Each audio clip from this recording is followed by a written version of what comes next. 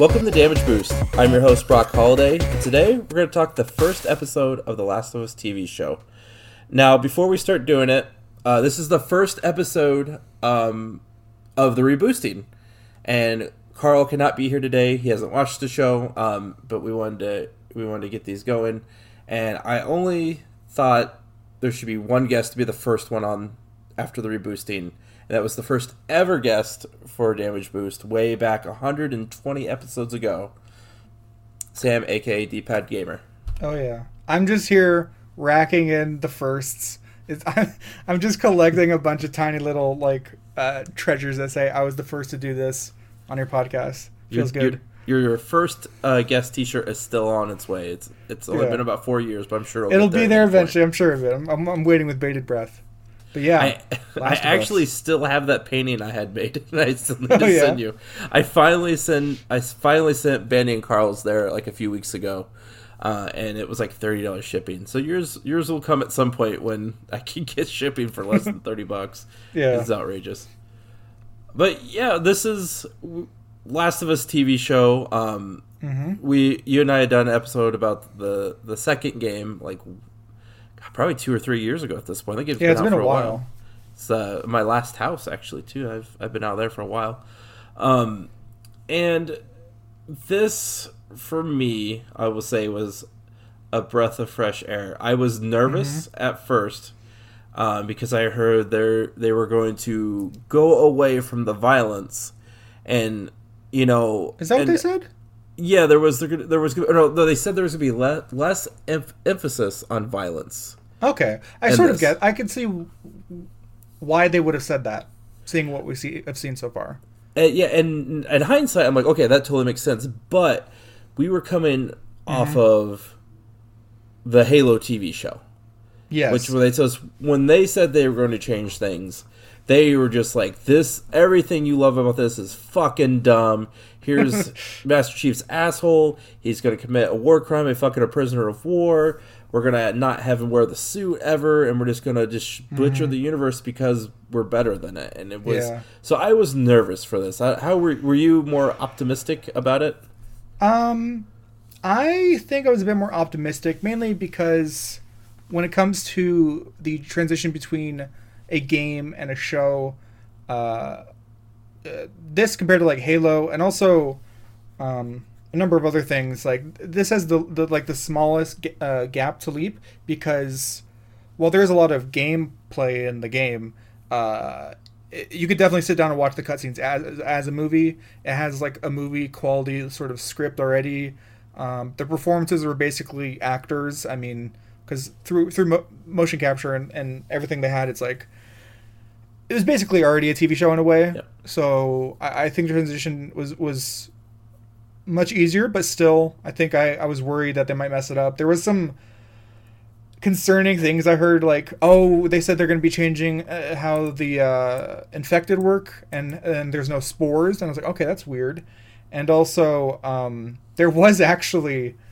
you talk about them hating the source material, which is true for the Halo show, but there was kind of like an out-of-touch statement. I don't know who it was from. Don't quote me on this, but it was something like, The Last of Us changed gaming. It used to be just hopping on Koopas and mushrooms, but now it's a game with heart. It's like, have you not played a game in 30 years? Like, what is going on? Yeah, it's honestly one of the best storytelling mediums going on right now. I thought that was like a guerrilla marketing campaign to kind of get normies. I don't know. Like I said, I don't know who said that or in what context. Maybe in the deeper context is in the middle of like a 3-paragraph monologue and it makes way more sense. But like, point is, I was a bit worried, but no, I wasn't. I think I was more hopeful than not. And I think both of us were pleasantly surprised. Yes. That now we've both so far seen, is it 6 episodes? Yes. Yes. There's been 6 episodes so far. 9 will be total in the first season. And so we're over halfway, and it's really good so far. Each episode has done some changes from the games, but with each change, I could see the reasoning and the expansion of the characters and the adjustments all make sense. And All the performances are working for me, and in general, like I'm really enjoying it. So, like I've even gone and like tried to recommend this to my mom because I was like, hey, yeah, I was based on a game, but like you don't have to know anything about the game. You don't have to play a game. It's just a good show, I think. Yeah, and I wanna piggyback off that. I did play the game. I honestly, if truth be told, I don't really like the gameplay of the games. I wasn't like a huge Sure. fan, but the story was. It was one of those games where like you want to know what's going to happen next. Like the story's so fucking good, you keep playing. And it wasn't like it was a bad game. It wasn't really my. The gameplay itself wasn't really what I enjoy, so it's whatever. But watching all these episodes with my partner who knows nothing about the games, knew nothing. I was just like, hey, this is gonna be really good, and it's got the Mandalorian in it, and Bella Yeah. Ramsey from Game of Thrones, and my partner's a huge Game of Thrones Oh fan. my god, this is the one moment I now realize that she was in Game of Thrones. No one has Yeah. said that beforehand. I was like, oh, that's right. She's the little girl who's like, Badass. oh, yeah. I totally didn't connect those in my brain. Wow. Okay. Yeah, and like, I guess I'll touch on it real quick because people on the internet are gross, and they're like, "Oh, she's not attractive enough to play." Oh, Like, yeah. Why? What? Okay, what the fuck? She's like supposed to be 14, anyway. But second of all, she embodies the spirit of Ellie. It has nothing. Her looks of how she looks. If she looks like Ellie, should not matter. She is Ellie. Like, Yeah, with that's every such bit. I think, though, what is it? It's like, man, how do I say it? It's not uncommon for people on the internet to bitch and complain about every change, especially when a character goes from one look to a look that some would consider less attractive or less conventionally attractive. Because I don't want to point out, like, I guess she has a larger forehead than Ellie in the games, or like I think it's her face isn't symmetrical because she has a little slit through her eyebrow, which is probably like a birthmark thing. I don't know. Point is, there's changes, yes, but it doesn't matter. And the people who are like, "Oh my god, she's supposed to be hot," it's like she's a child. Yeah, in the game, she's a Stop child. it. Also, Yeah. Ellie isn't real. Yeah. Yeah. Let's just be honest about that. Ellie She's isn't a fictional real. character. Yeah, it's. I mean, I think it can be bad if you ignore all criticism, but that's definitely criticism you should ignore because Yeah. it is not from a place of actual. It's not from a desire to make the show better. It's just From weirdos that Want are to bitch either and A, gross. weird and gross, or B, just want a reason to complain. And Yeah, that's and- an easy thing they can pick up on. and that's the internet for you. Like, and it just like on a couple of things too before we hop too deep into it. Like, people love to complain, as we just Yes. established. So like, I mean, hey, we do love to, me and you personally. I'm sure we love to complain as well. I've Oh. done it on the show for sure. the most downloaded episode of Damage Boost is still me and you bitching about Sword and Shield. Yeah, there is something appealing about complaining, but go ahead. But like when we did that, we were having fun with it. It was like we love. It was kind of like I compare it to One Punch Man, like lovingly ribbing what you like. You know what I mean? Like, I think there's something to say when you criticize something, either with fun or with want to be constructive. This type of criticism is just because people are weird and gross and want to complain.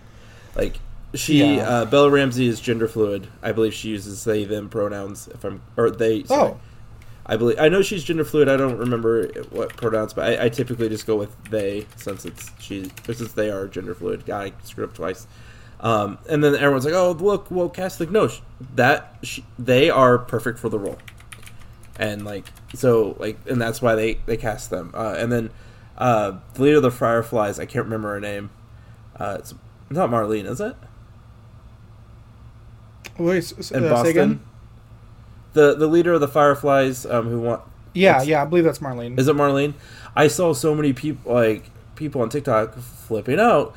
Oh, look, they made her a black woman. Like, have you not played the game?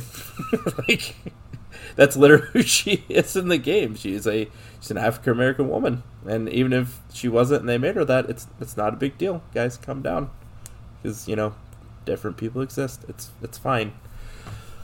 Those aren't good criticisms. And I honestly, we're just covering the first episode today. Of the Last of Us TV show. Oh, by the way, yes. Just for reference, I double checked.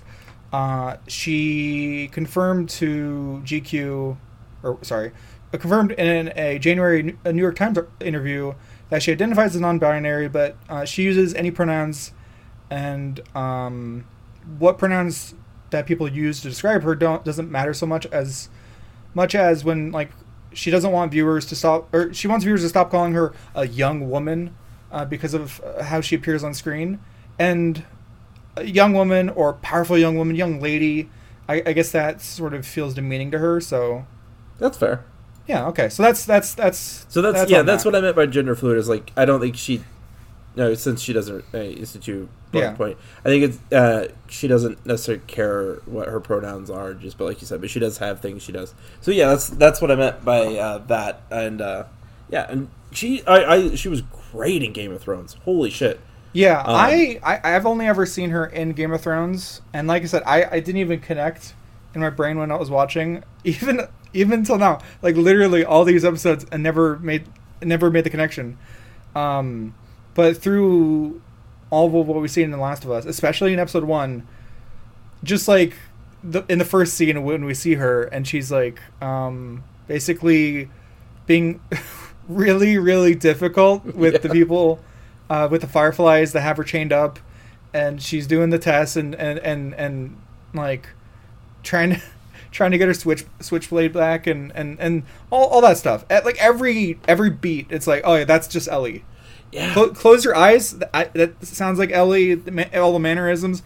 Look at her, the way the smirks, the way she holds herself. It's all Ellie. Yep. So. You don't have to look. It's kind of goes to anything really. I don't care as much about how a character looks, especially when it's a change or an adaptation, because it's more about how the character is portrayed. I mean, there are some characters where looks would matter, but in this case, no, it's just Ellie. She's been playing it great, and same with Pedro Pascal as Joel. He's a little different, maybe a little more jaded, a little more a lot hotter. I mean, yeah. Right, that dude's just got sexual energy oozing out of him. I was gonna say, for one, I mean, here for it. But Game Joel also kind of had that. But I feel you. Yeah. Pedro Pascal has. I mean, he's a literal international phenomenon right now because he just has that I don't know. I don't even know how to describe it, but goddamn, it is a treat for everyone. It's great because he's been suave, sexy man in as Oberyn Martell in Game of Thrones, and he's they were in there together, which is also cool. Game of Thrones I don't think they ever shared a scene because they didn't, but it's still cool. They kind of cut their teeth that way. But so he's that, and then he's sort of reserved, stoic, and Mandalorian, and he's a hard ass here. And you look him in an interview, he's the goofiest, funniest, fucking happiest dude, just playing pranks like him. And I'm blanking on the name. Plays Moon Knight. Oh God! Now I'm blanking on his name. I knew it until you said that. Which was the last episode. Oscar Isaac. Thank you. Oscar. The two of them together are just fucking just giggling, making jokes and stuff. The range on both of them, especially, but on Pedro Pascal is crazy, and it is great to have the show led by those two because they're doing such a great job. But as it's gone on, honestly, everyone, even to some of the smaller roles, have been good. In episode 1, the Fedra agent or guard, I think guard is probably more accurate. The Fedra guard, like that we get to know in only like 2 scenes. Like honestly, he did a really good job. Yeah. Like he was a bit younger, a bit less jaded, but then also like he has his edge to him. Like he's gonna mess you up because he's part of Fedra. You can't really trust them. Like all in all, like yeah, I like all the acting. I think. Or wait, was there anything else on that topic? Or? Well, you're talking about the minors. I might be getting it mixed up, but Marlene, either it's the same person who played her in the game, yes. or she missed the audition and wanted to be. It was the same one then, right? Okay, I couldn't remember. I got it mixed up in the past. So, but yeah, that stuff's too. Like seeing a lot of the people. The guy who played Tommy, right? He was in episode 5. Yeah. In the game, he was the one military guy, and then you have the person who played Ellie will be Ellie's mom in a future episode. Oh, okay, yeah. Nice. So like, no, Neil is taking care of his homies. Like he's getting people involved that were also part of the game. The person who played Marlene in The Last of Us 1 and 2 in the game. Yeah, Marlene in the game and Marlene in the show, exact same person. Yeah, okay. It's actually cool. I guess it's a spoiler. I don't want to spoil, but we'll talk about it. Spoilers for everything. Just if we didn't already say that, I was gonna say I try to remember to mention it then as well. But in the episode with Tommy, the game's portrayal actor, as the military guy, he gets his head crushed in a literal kill animation from the games. Which was incredible. Which is crazy. So, and he seemed like the sweetest dude. Like they were showing stuff of him on set. Just like so many people involved in the show are just the sweetest people. Like I want to be part of that set. But yeah, so far all the acting has been great. So on that note, let's kind of like run through the episode a little bit and talk about it. So like we talked about the changes to. And it kind of starts at the beginning. I couldn't remember from the game. It's been so long, but the whole stuff with the flower and all that, was that also part of the game or different? So I think it was hinted at a little bit, but it was way more prominent in the show. So basically, in the game, it's very cutscene heavy, so it does take a while to get through stuff. But in the show, the first chunk of the episode, which looking at the wiki page, apparently while it was being in production, they had initially planned for episode 1 to end shortly after the 20-year time jump, because the first opening bit with everything falling apart and we get to focus on Sarah and like all that, it takes a while. And I do think I was worried as I was watching it, like I hope this doesn't drag on, I hope that this doesn't ruin the pacing or this and that. But they made the first episode was especially long, and that's why they did it, because they wanted to make sure that we get to have, by the end, Joel and Ellie, or Pedro and Bella, like on screen interacting, so we get the dynamic. And I think as an intro to the show, it worked perfectly, because like following Sarah for that long like really made you care, which makes the gut punch even worse. Yes. My partner cried. One of the many times she's cried so far. Hell yeah! That's she's not going to die, right? She's not going to die, right? That is unfortunately, morbidly, that is the goal, I guess. Like that's kind of what you'd hope to hear. Honestly, you want like The Last of Us is so about the emotional connection. The games as well as the show. It's all about the emotional connection to the characters, and the intro in the games works really well. It helps that you are initially play as Ellie, and it's sort of mirrored at because we follow. She's the POV character for most of the start of the episode, and then you get to play as Joel, like literally carrying her, and like him whispering to Sarah as they're running around. Like it's real impactful. But the way they did in the show, I liked it. It's felt like there was dominoes toppling that no one could stop, and it was only when I was looking back and I was like, after every episode I've been looking at the discussion threads on Reddit, because I want to hear what people are thinking from like people who play the game, and then also those who haven't played the game. And so far, like all the responses have been positive. But like it was in those discussion threads, it's like, oh my god, they were talking about the flour. Oh, the flour, and yeah, it's like, oh, she almost made pancakes, but they ran out of flour, they didn't have any, and he couldn't go get some because he had to go to work. And he's gonna pick up a cake, biscuits into that old lady's mouth, which was gross. Yes, and he was gonna go get cake, but he forgot because he was too tired after work. I think that's what the case was. Yeah, and then they kind of chill and fall asleep watching a movie. Yeah, and also they're gonna make some. She goes over to make cookies with that whole thing is totally new. Having the neighbor, actually that's not entirely new. Like there was, they did have. I think that probably was the neighbor that crashed through the window, in the game, but in the show, Sarah goes over often to spend time with their neighbor, and I think that's also a way for her to have someone to watch over her while Joel's off at work. Mm-hmm. I was like initially, wait, why is that? It's like, oh no, she is pretty young, so that makes complete sense. Yeah. But that's when things start to go bad because it's like they do make cookies, they don't eat any, but yeah, she doesn't want them because there are fucking raisins in them. And I was like, when I saw that, I'm like, yeah, why? I wouldn't eat raisin cookies either. That's fucking stupid. Like, raisin cookies, not a fan personally. Yeah, not great. But raisins themselves, pretty awesome, and cookies, no thank you. Yeah, Connie's feeding her mother Nana the cookies, and then we get the bit of like the dog is starting to react weird to Nana.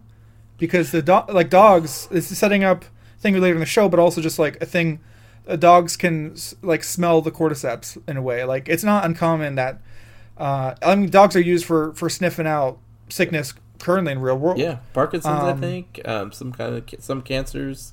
Yeah, they are very skilled at that kind of thing, and so having that is unsettling, and then also having this, otherwise seems immobile character start to twitch in the background, and that was think, so well done. Oh god, she's gonna attack, and then she's out of there. It's like, okay, whew. And then when she comes back, I legit thought, are they just gonna kill her now? Is she gonna actually be infected, and that's why she dies? And like, I totally thought they were gonna kill her right there in the kitchen when she had come back. And there's blood on the floor, and Nana is ripping apart the what is it? Connie, and then whoever else that was, like her husband or whatever it was, right? Or, yeah, whoever else was in the Adler household. But like I think that sort of setting up of like the neighbor, so that we have a bit more of a connection when like the infected start popping up. I think that works well. It also shows, Sarah's a good girl. She's helping out. She's a sweet person, and she goes, and I actually like that she even mentions like, oh yeah, she took money from Joel to repair the watch for him, which is like, I don't know, and I think it was like, they only made the joke about it, like, oh, how'd you get it? Drugs. Like, they make that joke in the show and in game, but in the game, you never really understand how she actually got the money, I think. But either way, it's just like, it's a fun little bit, and like, it totally makes sense for their status as like a single father trying to do his best with contract work. And apparently, a lot of the stuff in the first episode, like, and the show in general, there's a lot of little Easter eggs of like the first shot we get in Sarah's room is of her curtains mirroring the menu screen from the first game. That's stuff like pretty that. Cool. Yeah. There are apparently some mistakes. I guess when you look, and like when she's out looking out the window and seeing Austin's cityscape, there's like multiple vehicles that were made later, 2003. Yeah, like what what are you gonna do? I mean, I'm not. It's not an issue. There's also not a Starbucks cup in Game of Thrones bad. Yeah, no, but it worked well. I also think it was interesting that they changed they changed the timeline because initially it was what is it? I believe it 2013, right? Yeah, 2013. So the game takes place around 2033 because there's a 20-year time gap. But they made it in 2003, so now it takes place in 2023. So it's more like our time. And I think that is interesting. I don't think it ruins anything. It doesn't really change the plot all that much. I think it makes it more relatable because they're going through like a pandemic. Yeah. But the whole first bit, up until a time jump, I think was great. After the time jump was also great, but that's mainly what we're talking about right now. What were your thoughts on the first section of the episode? There's one little detail I definitely want to bring up, and I think you'll appreciate it. Like, so we were talking about Joel before and after the time jump. Like, before you could see the sweetness in him that he clearly loses later with his daughter dying and all that. But when they get Tommy and all that, and they're rushing out of there, and I believe they hit the one infected lady with the car, right? Or something like that. Or they hit her with something, I don't remember. But they take her down, and the neighbor comes out, and she's like, basically, Joel, what the fuck? Why did you do this? And they zip off, and you can see her in the background just get wrecked by a couple of infected. I didn't even notice that. And what happened, he used a bat to bash her head over. And yeah, and dude, he was so aggressive, like, get back in the house. Like you see that's always been in him, which I think is interesting. I think this series does a great job is things aren't black and white because people aren't black. I guess that's a bad way of putting that. People are more complicated because people are black and white. Like that's a wrong statement. It's the morality isn't clear cut. It's great. It wasn't in the game, but they especially are laying it out in the show, and while yes, he was very aggressive in that moment, he was very quick to swing. I think it both shows that he is capable of that aggression and the anger and those actions, but also it shows a lot the fact that like him and Tommy, they know shit's going down and they act, and that's why they survive. Mm-hmm. And that's why other people don't, because like the way it plays out, like everything goes to shit over the course of a single day, and people only start realizing as the days turning into night. And in these kind of situations, it's one of those things that you can't really know how you would react personally, because it's like there's gonna be split decision or what is it? Split second decisions. Yeah, there you go. And I got there eventually. And you're just gonna try to have to hope that you make the right choice. And it's really I gotta say, by the way, this is sort of tangential. I like having a main character like Joel who takes charge and actually gets stuff done and isn't wishy-washy about things. Yep. Like he does have worries, and he's unsure about things at times, but like in general he gets stuff done, and I think that's great because when it comes to video games, I think that well most adaptation, I feel like it would be it's so easy to make a main character from a game to a show more like, I don't know, kind of like whatever, clean cut. Oh, well, like you could slot. It's more like relatable. You could slot yourself in, but like no, he is his own person. He is very much Joel. Okay. I don't know what point I'm getting at. Well, I want to disagree with you a little bit on that, actually. Okay, go ahead. So, like, the Joel's aggression and stuff that you see pop out even before all that to protect his daughter, like, as a parent, like, I get that. Like, I would, and with no hesitation, wreck somebody if I knew my kid. Yeah, no, yeah, I don't think that is unique to Joel. Not at all. That's not what I was getting at. Oh, okay. I just mean as, like, in general, like, it's like all the actions, how it plays out of like them, they start to go towards the, like, he's quick to start like ordering stuff, or like, hey, you go get yourself to safety, get driving. Hey, no, we need to stop and help them. No, worry about ourselves. Right. A lot of those can seem very callous, but like honestly, like there is logic behind all of them, and after that, like they're like, I think that, I don't know if that happens before or after, but like they're heading towards the main like highway, but it's packed, so they go off road and they go into the city, but then they like try to take a side path, and like at every point they are taking actions to try to put themselves towards safety, and at every point something bad is happening, and that's why it sucks, because it's just like I said, these dominoes are falling. It's like, oh no, it's getting worse, worse, and goddamn, they're trying, and then they crash, and Joel. By the way, when they crashed, that was so funny because they changed it from the game. Yep. In the game, it was they get, I think, sideswiped by an SUV. But in the show, that same SUV is actually, or the same kind of car. It almost happens, but they avoid it. And then a plane crashes. And, God, can you imagine what must have been happening in that plane? It would have been horrific. I mean, and like they even kind of bring it up too, because they asked if it was terrorist again. Like that plane going down, it had, like they're all thinking 9/11 type deal happening again if this was a terrorist attack. Oh yeah. Because in the case of the show, this happens 2 years after 9/11. Yep. So that whole sequence, by the way, of them going through town and the plane crashing, all that was shot beautifully. Oh yeah, wasn't that? I don't think it was. Actually, but was it a single shot? Or yeah, it was in quotes one take. But I'm sure there was like the zoomed in on something where they have the cuts and whatnot. But yeah, there definitely was. But yes, I like that because in the game, it's from the whole thing is from Sarah's perspective, and I think they recreated that pretty well. I agree.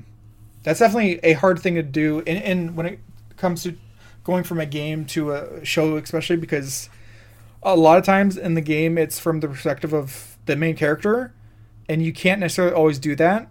And even in the show, like they don't do that because, like, one thing that they change. I'm getting my head of myself. Point is, yes, everything's falling apart. There's some slight differences, but honestly, it maintains the impact and the feeling of despair and worry. And by the time that it's Joel and Sarah in front of the army guy, and he's like, "Are you sure?" When he was like, "Are you sure?" over the comments, I was like, "No, what's happening?"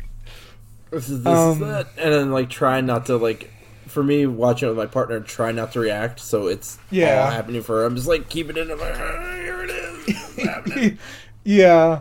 It's like when a car crash is gonna happen in media. It's like, oh, I don't want to look. It's gonna. Oh. So I do want to talk about that scene, and it's pretty close to the game, but I believe her name's Miko or Nico. I can't remember which. The young person who plays Sarah. Oh, unsure. It's one of those two. I already remember because it was a pretty unique name and I liked it, but her acting. And it wasn't like they didn't give her this fake, like, oh, I'm going to be strong for my dad. It was like essentially like, I don't want to die. What is happening? Oh, sorry, you mean in the show, Sarah, the actor? The actor. That plays gotcha. Yeah. Like the way she played that, of like that real fear of like, this hurts. I don't understand what's happening. Please protect me. And like, and then him and then Pedro's acting of like, trying to console her, but then also realizing you're losing the only thing you give a shit about. It was so well done. I felt this is just my opinion. I'm not saying one was better than the other, but I felt more of an impact through their performances, and it's probably because they were actually humans doing it. But I felt more of emotional impact from the show's take on it. Yeah, Nico Parker is the actress's name. Thank you. Yeah, I would not disagree with that assessment. I totally understand what you mean about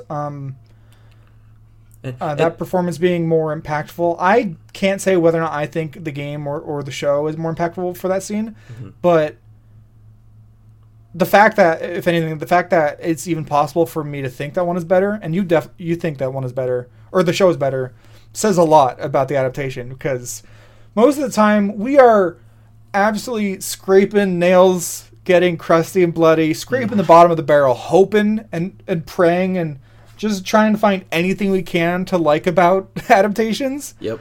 And it feels so nice to not have to do that. And you're like, look at this barrel full of nice succulent fish that we can just pick anything and it's great. We're gonna feed the whole town with this positivity. It's wonderful. Yeah. Like look at all these examples we got. It's great to have that in an adaptation, honestly. That's why I'm excited. Like, and I guess with the 3 episodes left, as of the time of us recording this, it could go downhill. But we have 6 episodes to be happy about, to talk about. Like, yeah, I'm excited to talk about all of these with you. Like, I don't remember if I mentioned this at the beginning or not, but we are covering episode 1 for this one, and then we're gonna do 2 per episode next. Although with episode 3. It's gonna, that one almost deserves its own, but we'll get to that when we get there. Tommy also just kills that guy. Like, I just kind of hit me now. Like, he's probably never killed a person. I don't think that's true. You know, like at that point, it's because it was like he kills the soldier who shoots Sarah. Yeah. Right. So they've probably killed someone. Like they've killed the infected at that point, but even though it was a shitty soldier, like he still shot that guy in the head, right? Like, kind of weird. That, no, I get that he would have done it. I don't think it was unrealistic, but just kind of thinking like that's the first time he's probably taken a life. Well, the thing is, I'm double checking, so we have the facts. Because he had a rough criminal past. In the game or in the show, is this? Which one? Either way, Tommy was born 1972 and 1973, somewhere in there, and he served in the military in Operation Desert Storm. That's right, because they talk about that later. You're right. Yeah.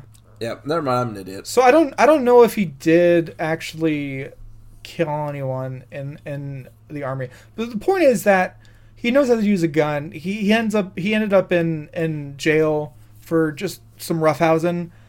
I'm like, he's a bad influence. He's the kind of guy. Maybe he has killed someone. I'm not trying to be like that. It's just like he's a little rough on the edges.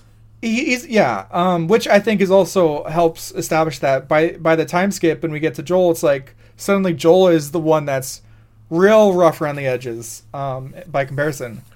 But yeah, so let's get to that time jump because I want to get to the part that kicked me in the balls, probably the hardest. I assume here I have a package. Drop. Is that what it was with the kid in the fire? Okay, yeah. So I like that. That sounds awful. I like that they chose to kick off the time jump by following a nameless young boy. I was like, who's this? What is this? We follow this.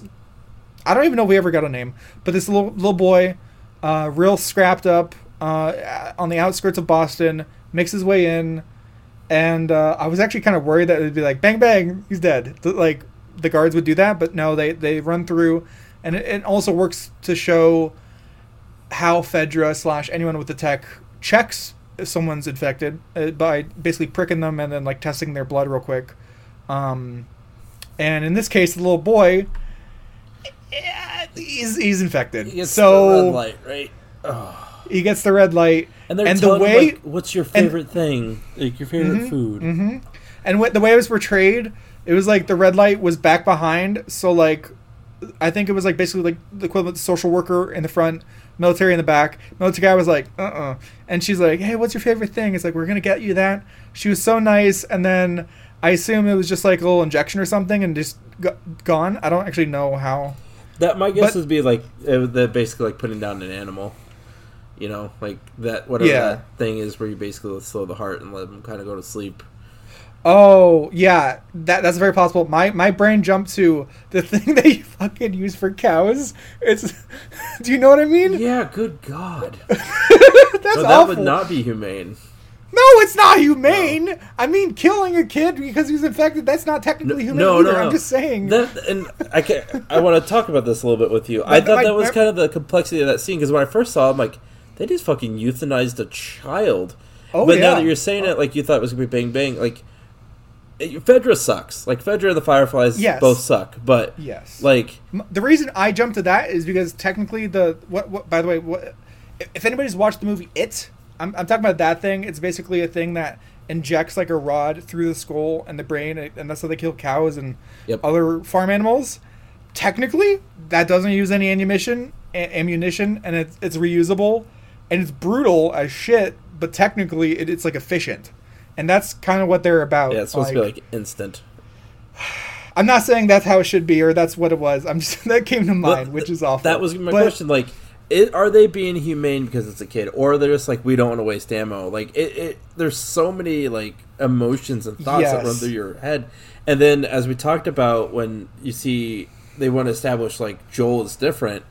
We initially follow the kid, and then it cuts, and then we get a bunch of corpses being trucked over to a bonfire, and you got the first instance of seeing some of the like citizens of the Fedra QZ working for like of Boston. Did I say Fedra QZ? Yeah, you said Fedra QZ, and I just added up. I guess that's not technically wrong. Yeah, I meant to say Boston. Right. My brain thought Boston. But yeah, the Boston QZ, the citizens there working for like essentially food tickets, and Joel's in there, but we see this woman. And she sees the kid and the kid-sized shoes, and she's like, I can't do this. And Joel picks him up, and I hate to say it, I fucking laughed. I did too. He's like, I'll do it. I felt so bad. I felt so bad. He picks up the young body and just drops the kid into the fire. No remorse. Or we don't actually know that. We don't know what's going on in his head in the moment. Oh, but he doesn't, though. Like, he does it so immediately. He just gets it done. You didn't laugh because it was funny. You laughed because it was so harsh and absurd. But you don't know what else to do. Looking back, it makes even more sense because the last time we see Joel, he is crying, holding his child, would that be Princess Carrie? I don't know what to call it. Like, sort of holding them against his chest with two hands or two arms, crying his eyes out. Time jump, another kid holding him, fucking drops him into a bonfire. That is such a stark difference. Yeah. And it does such a good job of setting up Joel's character immediately. And you're like, oh, he's fucked up. He's been through stuff. And I love that. And that transitions into the setup of like, I need some more work. And him doing we get a little bit of him of like trading with the Fedra agent or guard that I mentioned earlier. And telling Firefly recruits to go fuck off. Yep, and all of it, it's like, I love that we were hitting all the beats from the game, yes, but also every little bit of it does a great job of showing how life is for the citizens, how they're just at the whim of Fedra, how the Fireflies are... I guess they're trying to make things better, but the way they make things better is unfortunately also making things worse for all the citizens by firebombing places. And I actually like that. So in the game, it's... What is it? They track down what's-his-face because they got fucked over with the because of the car battery. Oh god, I'm blanking on his name. It started with an R? And they break his arm, and while we're figuring this out, I want to add to where we're putting this up because the guy they're looking for is the one who gets Tess jumped. And one thing going back through the game compared to the show, they gave Tess a lot more to do because obviously it's a game you can. She had a lot more to establish who she was in the game than she did in the show. Like I think the actress did a good job, and they did a good job, but. There is so much more ruthlessness to Tess in the game than they showed in the show. Really? I thought she was more ruthless in the show. She executes at least 2 different non-infected people just because they fucked with her. Like, You said in the show just now. Do you mean? Oh, I get it wrong. She was more ruthless in the game. Yep, I must have said it backwards. Oh, okay. Yeah, she was way more ruthless in the game, which I mean, it's fine. Like I don't think they screwed anything up. It's just it's so much harder to fit all that in the one episode. Yeah, well, yeah, that was a bit of a change in that in the game, Joel and Tess sort of go through, hunt them down. We get introduced to combat and climate stuff that has conveniently placed yellow tape and tarps and stuff and all that kind of stuff. But in the show, she gets jumped by Robert's men because he messed up, and I think it's hilarious. Yeah. And he did it because he doesn't want to have Joel come after him. And I think that goes a long way to show that he's feared. And then the goddamn Fireflies bombing open the wall. And then she's not even... She's... I mean, yeah, she was technically just in a seedy situation with the smuggling and all that, but she's just the bystander, and Fred's just like, get down. It's like, you can't catch a break. Right. It's rough. I think in general I liked how they set up all of the Boston sort of stuff. And also, we haven't said anything so far. I want to say in the show, all of the costuming, makeup, all of the sets, everything has been amazing. They've done a great job 100% of agree. Nailing the tone and feel. The only difference between the show and the game is that in the game, it is so much more overgrown with grass and trees and all kinds of stuff. So it's less visually stunning in that sense. But at the same time, whether or not it was a stylistic choice for the game or for the show to be less green than the game, or if it was just like a budget or just sort of like a limitation of like you can only do so much, right? Right. I think it works. Like everything is rough. Like they are sleeping on a very shitty mattress on cinder blocks, which some people probably found relatable, and you know. They're in a shit situation. So regardless of like that difference, I think it works. It's all every point. It's like yes, they're nailing it. Yeah. No, and through this whole episode, like, and we approached the first point where I noticed like the avoidance of some of the brutality, which again I don't think it hurt at all. I just noticed it. When Tess and Joel come in to find Marlene, that the battle between Robert's men and the Fireflies is just already over. Like I don't think that was necessarily avoiding. I think that was just making it more snappy because, like I said, they initially had this as two different episodes. They didn't. Or actually, I guess that is what you said. Yeah. Like they just had to cut it out. But also, like I mentioned earlier, I guess also I said something about this before we were recording. When you're transitioning from a game to a show, you're gonna be removing at least a good 20% of the gameplay where you're literally aiming, shooting, going around scavenging. People have been real upset he hasn't used a single bottle or brick, and I get that, and I would love to see it as a little one-off, but. You gotta make those choices when you're doing this kind of thing, and you just can't have him go through abandoned rooms and scavenge and crafting shivs and all this stuff. That reminds me, if you don't mind me interrupting real quick. No, go ahead. Go ahead. The difference with the gameplay part you talk about people get upset about. I think in the show he's 10 years older than he was in the game. Am I correct in that? I believe they made him older. Unsure. I believe he's 5 to 10 years older, and that's again like in the game you're using like Joel's hearing to like figure out shit, and then spoilers again for later episodes, but he talks about how he's gotten older to the point where he can't do this shit much longer, And I think that was an intentional choice to add to the tension for the show, since you're not having those moments you talked about, like throwing the bottles and trying to sneak around and all that. You don't have that time, and it's not necessarily entertaining. So that's how you're kind of upping the tension and the stakes that way. Yeah, I'm double checking about the age because I didn't even put that together in my brain. No, he is only he's 55 to 56 in the show after the time jump, but in the game he's 51 to 52. So a couple years younger. Hey man, when you're that old though, those years are big. Okay, true. But also, can you imagine how stupid it would have been to have Pedro Pascal carefully there, and you get this goddamn Daredevil sense. Yep. Like, it's just one of those things, like, you gotta remove it. Yep. Yep. And they did it in a great way. Like, you don't need it. They're telling the story great without it. Oh, yeah. I got,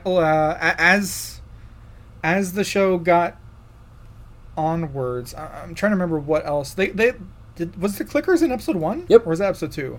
I believe that was episode... What? Yeah, because, again, spoilers, we're going to finish when we get to the end. Was Tess dies in this episode, right? Or no? Crap, I'm forgetting. Yeah, you're for gore. You're for goring. You're right. No, the clickers aren't in this one. The last scene, and we'll talk more about it when we get to it, was right. Them come with a soldier, and him having to stop that because Ellie technically comes up positive when they're trying to leave. Yeah. Okay. Yeah. No, they blended all together so well that I forgot that those were 2 different episodes. Holy shit. Yeah. Oh yeah. So once they get to the Fireflies base, it's already been not overrun, but there's been a battle. Marlene's hurt. She can't take care of Ellie, and that's when we get the first bit of Ellie and Joel. And he puts her into a fucking wall, man. Oh yeah, dude, no remorse, no hesitation. Just was it a kick or like she a basically shove olays her and takes her momentum and puts her into the wall using her momentum against her. Oh yeah, because Joel survives, man. Like, he didn't know, even if it was a little girl, she's got a fucking knife. He's not gonna get stabbed. It just fucking puts her in that wall, and it did not look like it. Like, obviously, I don't know if she had a stunt double or what, but they made it look brutal. Yeah. And I think it was kind of a perfect way for them to be introduced to each other. Yeah, they were very confrontational. She kept trying to get her Switchblade back. He is like, it's not happening. Pointing the gun at her once he realized that they cared about her. It's like, okay, this is where I'm aiming. And then she's like, no, aim at me. It's like, oh, that's great. Showing immediately how important Ellie is. Right. Even though we already start to know why that might be the case.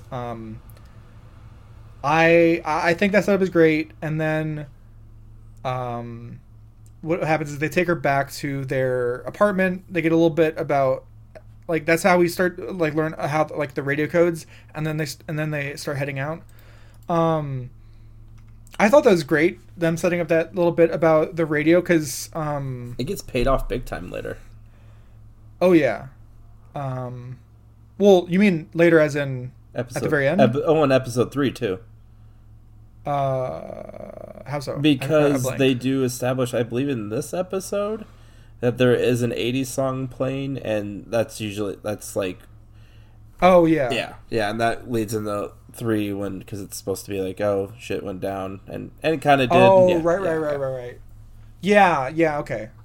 Now I know what you mean. Yeah, but, I can't. I don't even know what to say. You go. Sorry. Oh yeah, it's and like that scene of her like sitting in the window when she's like, "What are we supposed to do?" He's like, "Well, I'm gonna fucking sleep." Yeah. it's like they already have it, and like Belle Ramsey is like going to become the next Samuel Jackson of cursing. She just like curses effortlessly, and I love it. She's fantastic at it. Which is perfect for Ellie. Yeah, perfect for Ellie. It's like, what the fuck, Joel? Yeah. Just like, yeah, just all that. Which again, later payoff is great to have her just swearing up a storm so loud. It's like, there's kids around Ellie. It's like, she is a kid, but there's kids around when they get to Jackson. I thought that was great. It's like, all right, you got to bring the feral down a bit. Like, I liked when they wake up and the Endure and Survive episode. He's like, that's just Joel. He has an asshole voice. Yeah. And like in this serious situation, just like still ribbing on Joel. She's so fucking good in this role. Like you said, everyone who's been in, even in bit parts, it's just been it's been fantastic to watch. Mm-hmm. As opposed to, I want to take one more shot at the Halo show where half the fucking acting is stiff or just stupid. Yes. Oh man. Yeah. So I feel that.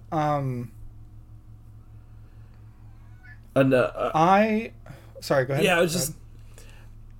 I know we don't get a whole lot of Tess this episode, but I feel for her so bad. Her character. Like you see those little things. I think the actress who plays Tess, in the show, and sadly the original actress from the game recently just passed away. Actually. Oh. I had a very young. I think she was only like 42, of cancer, which was really sad. In the show, they allow, at least in this episode. Or no, I'm sorry, I'm getting this backwards. I don't think they allow her to show that how much she cares for Joel, in the show, as opposed to in the game where she straight up says it at one point, like, "Hey, like you didn't fucking ever recognize what was between us, but I did," type of deal. Yeah. I think that's one of those unfortunate things that has to get cut out, because while you do have technical, it's not even, you don't even have more character moments in the show, because in the game, especially Last of Us, it's one of those games where the dialogue, as well, there's just like traversing around, is like very meaty. There's a lot there, and since we don't get all those conversations, you don't really totally get that connection. It's not painted as well, but I think you definitely get the feeling in the show that like they are a thing, in the sense that like at this point they just have each other. Yep. And while one of them probably has romantic elements of that, that is definitely like a mutual thing of like, it's like without Tess, like what am I gonna do? Like, it's like he literally has no plans. Like he's just, it's like, oh, it's me and Tess, and when it's not him and Tess anymore, it's like, and it's the same on the other way, on the other end. Yeah, I just I get it. Like, and I agree with everything you're saying. I think the actress who plays her in the show like had that, like she did a pretty good job of making it somewhat subtle, and I think it kind of shows because he doesn't later on in the series does not give Tommy an honest answer about how Tess is doing until later. Like when he first asks, like, "Oh, she's doing good, she's fine." Yeah, and like he starts to realize, like, I think it's part of the guilt of he probably did have feelings for her, and I think they kind of hint at it too. But he's so caught up in that I have to survive. I cannot let anything get in the way of that. Mm-hmm. That, and also opening himself up to Tess would mean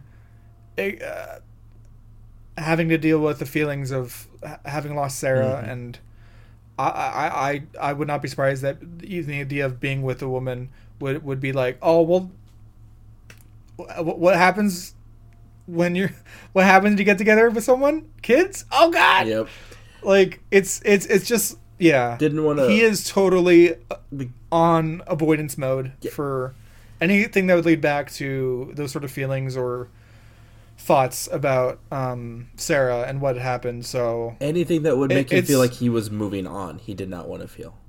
Yeah, because he feels, and not just with with Sarah, but like also the shit he does to keep Tommy alive, like basically being the kind of people that he protects Ellie from in Kansas City, like the Raiders, the like they're trying to like trick him, like he's like, oh, I recognize this 'cause I used to do this shit.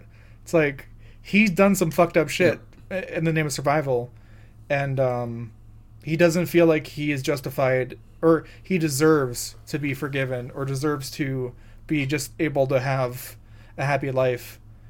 I'm actually really excited to talk about episode 3. I gotta say, I'm excited to talk about every episode. There's so many good things. I just want to like things that made me squirm before we get to the ending here and start wrapping up. We talked about the Kansas City thing where that guy is begging for his mom before Joel fucking stabs him. Yeah, I have not felt that like uncomfortable in a long time in something. They always show it. Oh yeah, it's just, no, I felt that too. That's all audible. That was the fucked up part. And it's. I think it was such a great choice to have it focus on Ellie, and she's in the side room and can't help but listen, but doesn't look, and we don't get to see what happens, but we just hear it, and it's just like, oh man, crying for his mom before it, like, man. And I think that made it so much more impactful than if he was like, yo, fuck you, I'm a badass, and like, yeah, they easily could have done that, but it's like with that moment they did what they had attempted to do in Last of Us 2 especially, though they sort of are doing it here, where in Last of Us 2 the game they have it so that like every character has a name, so like random enemies will be like, John, no, like when you take someone out, and you actually do get that in Kansas City, which is great, but like the goal of that was to make you care, but there is a bit of cognitive dissonance when you're supposed to care, but then also in gameplay, it feels real good to fucking murder people. Yeah. Like, it feels real nice to get those headshots. Like, blah, blah, blah. And like, feels real good to get the upgrades, to be real efficient. And it's fucking so curb stomping people in that game, too. You can't really have that land properly, but it landed real well there to be like, fuck, I get what they're trying to get for... I get what the not Raiders, but the resistance that took over Kansas City. I get why they did that. I get the reasoning. They're still the bad guys, but technically Joel did murder a number of them, and he is working with someone who, it's a whole thing. It's great. That goes back and that's why it's beautiful. It goes back to the whole idea of like, no one is perfect. Everyone has issues. Everyone is trying to stay alive. There are people who are definitely like, that's a villain. And I'm actually excited. I think we're going to see one of those in the next episode 7. But yeah, I think this one makes a good story. Just all these clashing characters, and you're like, damn it, they're wrong, but also I kind of see what they're going for, and like, conflicted. It's great. Speaking of, so let's talk about the last scene in this episode. They're sneaking out, which it looks somewhat similar to the games. I just thought that was pretty cool, like going through the rain and the pipes and all that and whatnot. Oh yeah, and they make the danger in these first episodes, which I think, and they talked about it in like the after show stuff on HBO Max, but they wanted the threat to be more of the quadriceps or whatever, however you say it, rather than, because at the beginning of the game it was more the military.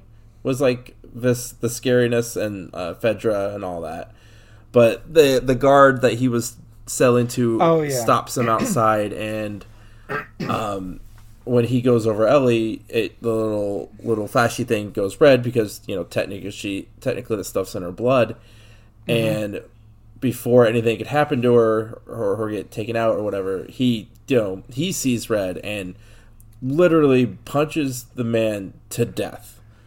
And breaks his probably knuckle or fingers or hands because he has that like, no, you're not taking an innocent girl's life, and which is kind of it's also survival too for him. Yeah, the way it's described in the wiki, it triggers at the moment triggers Joel's PTSD as it parallels the death of Sarah, and I think that is definitely true. I don't think it's necessarily that it's just an innocent girl or a young girl. I think it's that daughter, it's so close to his baby girl, like at least in like of having a military guy like gun down the girl that you care about most in this world in front of you. I love that.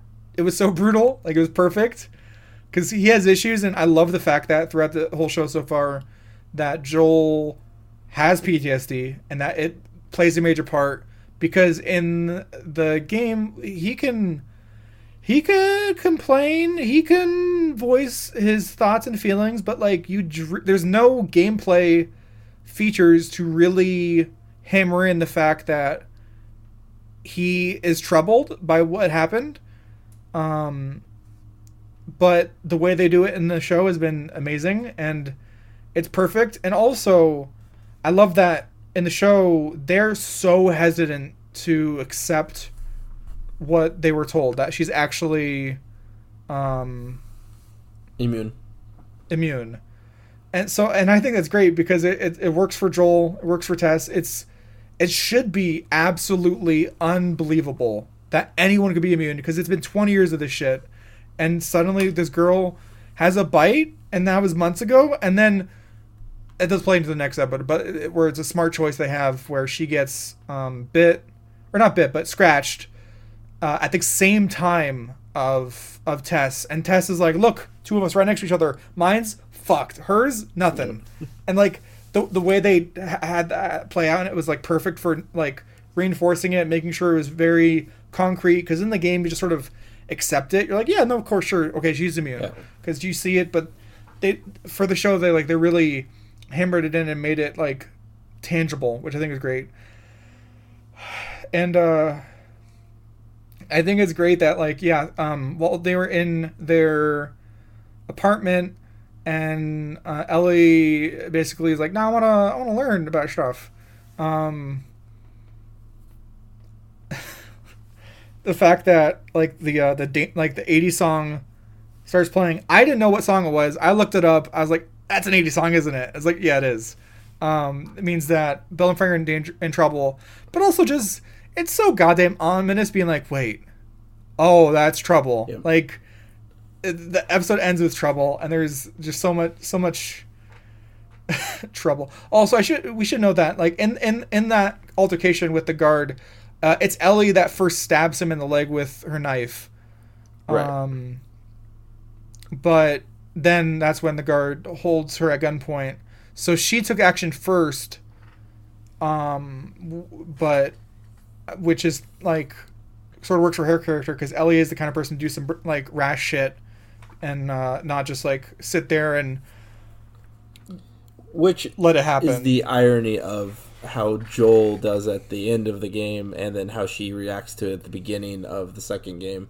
So there's like that whole big irony there, which I don't think they actually focused on enough in the second game, but that's not here nor there. I remember in the like they do with Neil Druckmann and Craig Mazin. Is that how you say it? I think it's Mazzini. But yeah. They do like the little talking head stuff. Oh, sorry. It's Craig Mazin. My bad. I was like, I didn't think there was more letters, but you know, I could be wrong. I just wanted to go above and beyond. My bad. No big deal. They do their whole talking head thing, and they talk about how when Joel is essentially caving this man's face in, that when Elliot is looking at it, she likes it. Like she's into it. Like it's not like this man's brutal. Oh, that's right. Yeah. She's like aghast and is like, holy shit. Like someone who actually will protect me, kind of. Like this is neat. Wait, and also like, I know this is very anti-podcast, but let me send you an image. Okay. It's this screenshot from the wiki from the show. It's just her in the background looking like, damn, Joel. Like she is so good in this role. Oh my god. That's so uncomfortable on many levels of like, that's not, oh yeah. So but yeah, good. I think it's great. Both these characters, though one is adult, one a child, they're both fucked up. They both have been through shit, and we do get into that as the show goes on. But honestly, first episode, very good. So good. Like they set up so many things, and it does have the benefit of being extra long, and I like that they did that. I think the show as a whole probably would have been worse if it was only the first episode. It was just over the time skip, because I think it's like you needed this part to help mirror the first part. Yep. And like without it, it wouldn't have landed as well. And I think that's part of why, because people were like so positive, like the positive reception was so strong, word of mouth was getting around, and like the second episode's view numbers were so much higher than the first because people were like, oh, okay, it's happening, because it's the exact opposite of what happened with your Halo, where it's like, well, should I watch it? First episode happens, I don't know. Yep. It's like you need that hook, and this hooks, and it hooks well. It's what I've always said when you're adapting something from one medium to another. As long as you clearly, and honestly, this is how I found like you on YouTube and stuff. Mm-hmm. When someone is passionate about something, it's infectious. Like, I didn't really watch or play a whole lot of Banjo-Kazooie. You know, I remember watching videos like, hey, this dude's really like into this. This is fun to watch. Like, or I watched Quit Reviews like 16 hours of iCarly stuff. I didn't even watch those shows, but it's clear. I don't even know what iCarly is. I mean, I hated the live action like Nickelodeon age because it always felt really uncomfortable to me, and apparently I was very correct about that. But wait, the what? The live action Nickelodeon stuff like iCarly. Henry Danger, because of you know all the pedophilia stuff that was happening, and it was like it bled over those shows. And I always, even as a kid, I was like, "This is really uncomfortable. I don't like this." Like, yeah, it's real uncomfortable. Makes you curl your toes when you're watching it. A lot of toe curling in those. Yeah.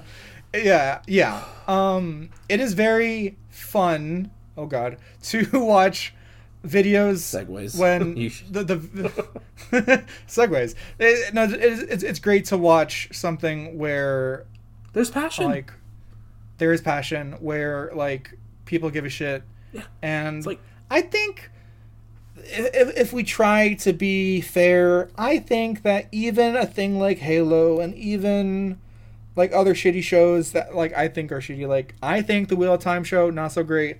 Rings of Power, not so great. Oh, Rings of Power sucks.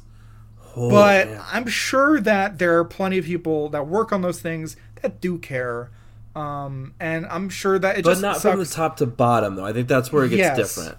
Yeah. But in this case, I love the fact that the writer for the game is the co-showrunner. He's directed a few episodes. Through that, okay, nice. And through that we get not only a reliability that like they're gonna give a shit about the source game, but also we're getting extra stuff and things that would have been in the game otherwise, and changes that are like, oh, this makes complete fucking sense for the characters and building out the world, and that's just so it's so weird because it never happens with adaptations. Usually we get less. We get a shitty job of like handling these characters and situations, and you're just like, well, that kind of sucked. What always makes me the most angry is when it's, oh, we're gonna make it smarter for you, or I mean, like, no, you don't need to try to reinvent the wheel with these materials. I think of like how good Lord of the Rings movies were, the OG, not the Hobbit movies, because those ones were pretty awful. But like there was a lot of changes, like missing characters combined, and stuff like that. But pretty much everyone was like, "No, that's fine," like because it's clear that you all gave a shit, and put a lot of effort into this stuff. Yeah, there are cases where straight up the adaptation greatly expands upon the original to the point where it's like, oh, this is just way better. The Boys. The Boys. The comic is shit by comparison. It's borderline, also like cruel. Like the comic's bad. it's that's the whole thing. The How to Train Your Dragon movies are based on books, and the books are essentially picture books. They're almost nothing. It's like Thomas. They're so. Wait, what? Thomas the Tank Engine. Those are all based off of books. Oh, I did not know that. It's so. Almost nothing the books are. Not that they're bad or anything. It's just they're very little, and I can't speak to the How to Train Dragon like show quality, but like the main like 3, 4 whatever movies are like fantastic. They are really good. So like, it is possible to almost just lift the name of something and then make it better, but a lot of times it doesn't happen. Oh, by the way, if we're talking zombies real quick, I gotta mention World War Z, Jesus Christ, that movie sucks. Yep. And it sucks even harder because the book is amazing and the book is completely different at the point where they only copy two elements. It's like they copy the fact that there is a wall in Israel, yeah. and then they copy the fact that it's called World War Z. Are you telling me in the book they don't clearly describe the perfectly intact Pepsi machine that Brad Pitt drinks out of? Pepsi. Yeah, it's unfortunate. But yeah, to be fair, like that show, sounded like one of those things where that was, and again, higher ups fucking up stuff, because I know Brad Pitt was pissed off about how much they changed. Yeah. Well, I think that there's still hope that eventually we'll get World War Z as an HBO anthology series kind of thing. Like, each episode could cover one of the main stories from the book, because like there's a number of them that like would work really well as their own sort of things, and just like get a different director for each, and like get like a showrunner to like combine them all thematically and make sure that it's staying true, and fucking bring in the writer, make sure he's there. Yep.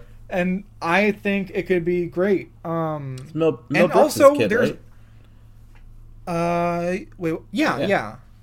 Max Brooks is the author. Also, I should note, technically, one adaptation is never technically the end. Percy Jackson, the movies, I kind of like them, but they kind of suck ass. Those two movies did a really bad job of portraying Percy Jackson. They came out at a time where people were getting like bored of teen coming of age stories.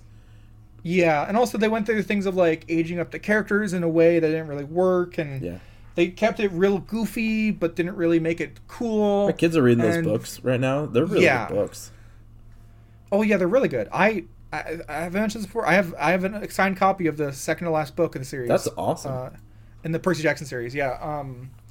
Blanking on the name. Author. He came and visited a nearby bookstore, and I got it signed. Hell yeah. But yeah, it's not technically the end. There could be another Halo because I mean, they're in the case of Percy Jackson. Yeah, they are making a season 2 of Halo. Yeah. I hope to God it's better. It's been funny seeing the memes because I think we alluded to or even mentioned it's just like the memes being like Master Cheeks. It's just people.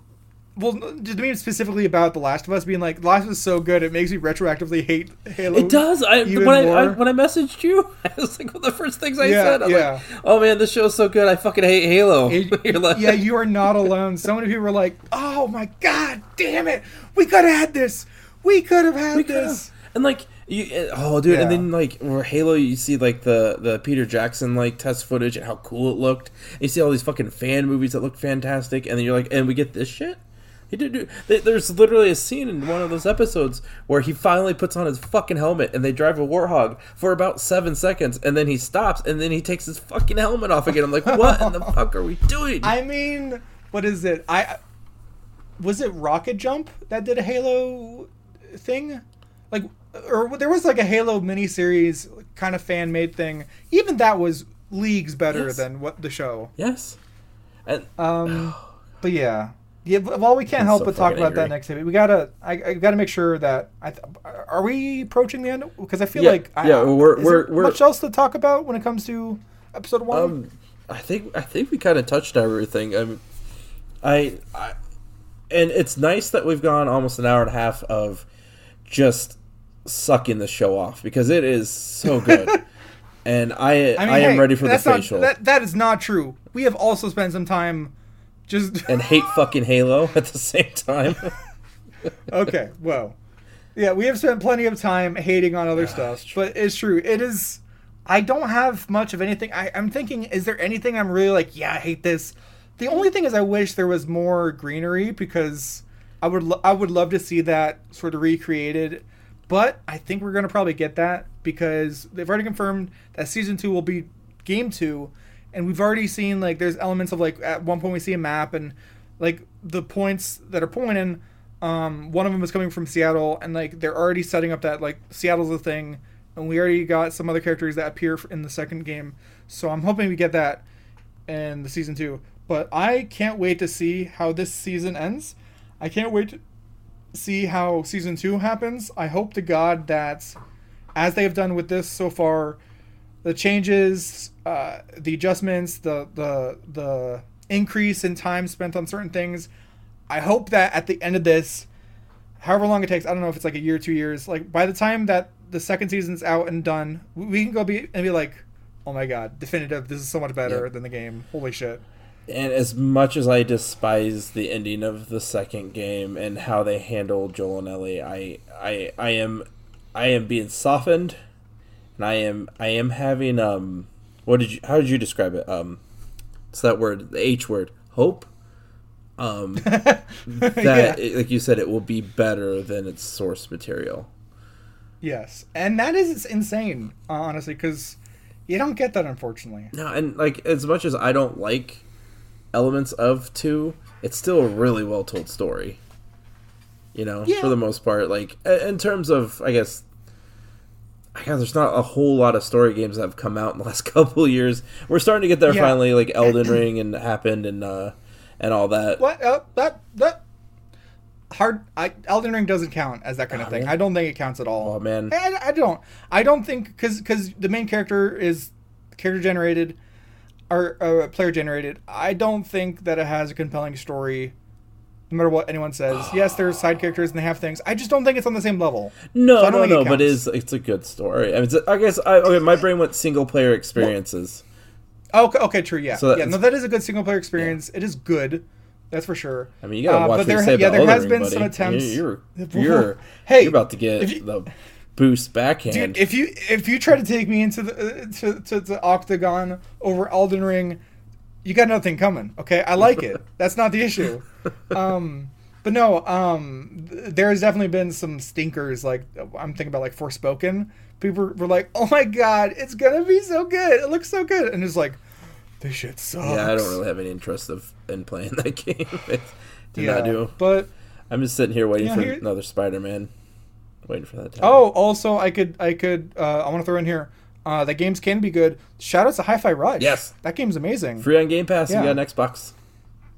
Which is crazy. Also, full price, it's $30. Super worth. Yes. But that's besides the point. But yeah, Last of Us Episode 1, real good.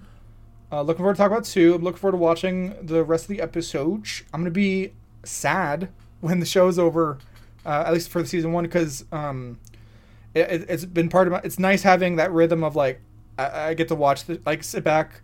Like, I literally, like, turn off my lights, go through the effort of turning off my monitors in my room and unplugging my bright-ass LED keyboard so that I'm just focused on the show.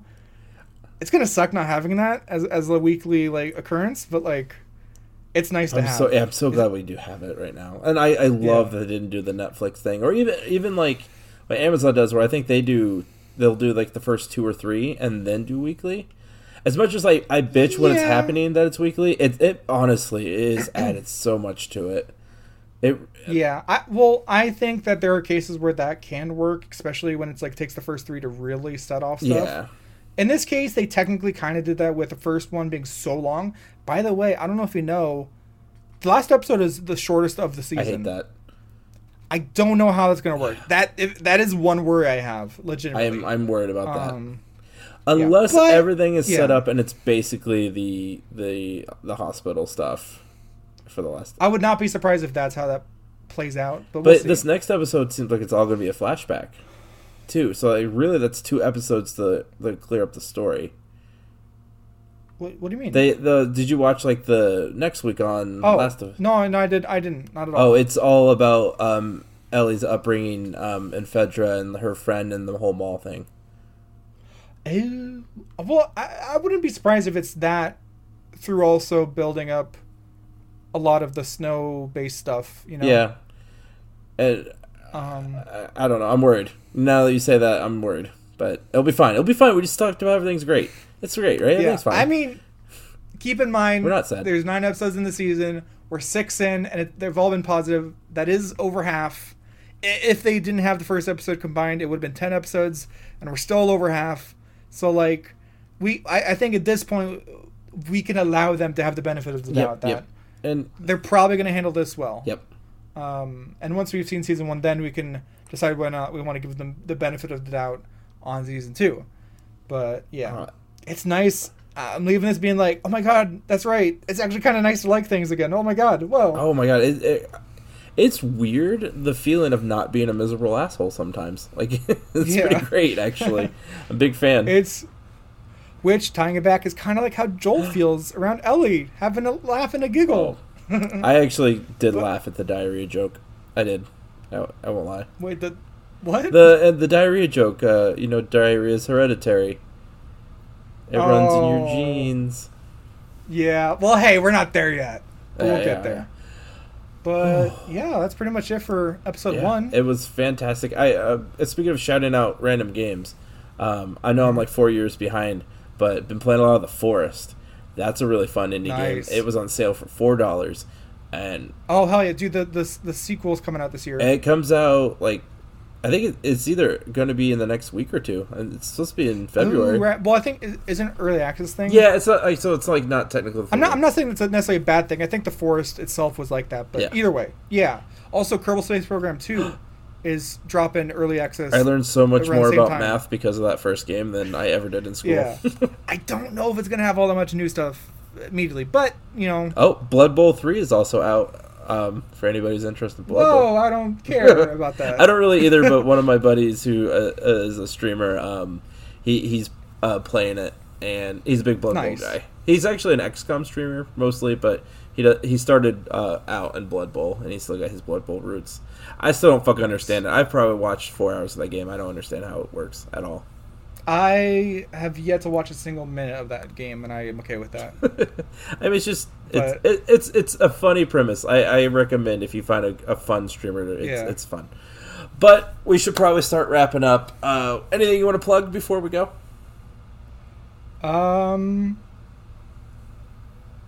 No. I got nothing. That's fair. I'm just mind blank. I spent the 45 minutes leading up to this thinking what I want to talk about, and it was all Last of Us, and my brain empty. I got nothing, but it was fun. I have a channel, I have a YouTube channel. Go there, D-Pad Gamer. I do stuff there sometimes. You do. Random core memory of our friendship unlocked. I think the first time I ever watched a live stream of yours was you trying to speedrun the Tomb Raider game. Oh my god, that is a deep cut. Yeah, and after that, I remember you did a live stream of building clay. Even deeper cut. Wow. So that was like when my kids were really young and like they weren't sleeping through the night. So like because of our time difference, your streams would be on like when I'd be getting up with them and stuff. So like I was like, oh, I'll watch this because I'm rocking a baby to sleep. So like. Yeah, nice. Yeah. I think that's why that core memory is like tied in with me trying to get my kids to sleep through the night. For Damage Boost, you got Damage Boost podcast on Twitch, Damage Boost podcast on TikTok. I also have a Mario Party meta channel that I encourage everyone to subscribe to, watch. I'm trying to build it up as it's fun to do. As a way to kind of, make a career of this whole editing type of deal that I'm trying to figure out. With that too, I'm combining that Patreon with Damage Boost. So search Damage Boost on Patreon. Once we get enough people on that, I hopefully will be able to make tiers. The reward, the X amount that you give. Right now, don't have that, so and I've got to learn how to do that anyway. But so please, if you can, give to that. It helps keep the lights on, especially with me being a freelance person right now. Every little bit helps. Listen to Super GG Radio as well. I'm editing their podcast. They're good dudes. And since D-Pad's here, also watch Minus World videos and subscribe to those. Yeah. Those are fun. Mm-hmm. You guys need to do more Mario Party. I miss it. We will. Okay. Yeah. I know you have an outro, but I also wanted to say, this is my last bit. I guess you could say that was the last of us. I'm not doing my outro. I'm just going to let that sit. Goodbye, everybody. Bye bye.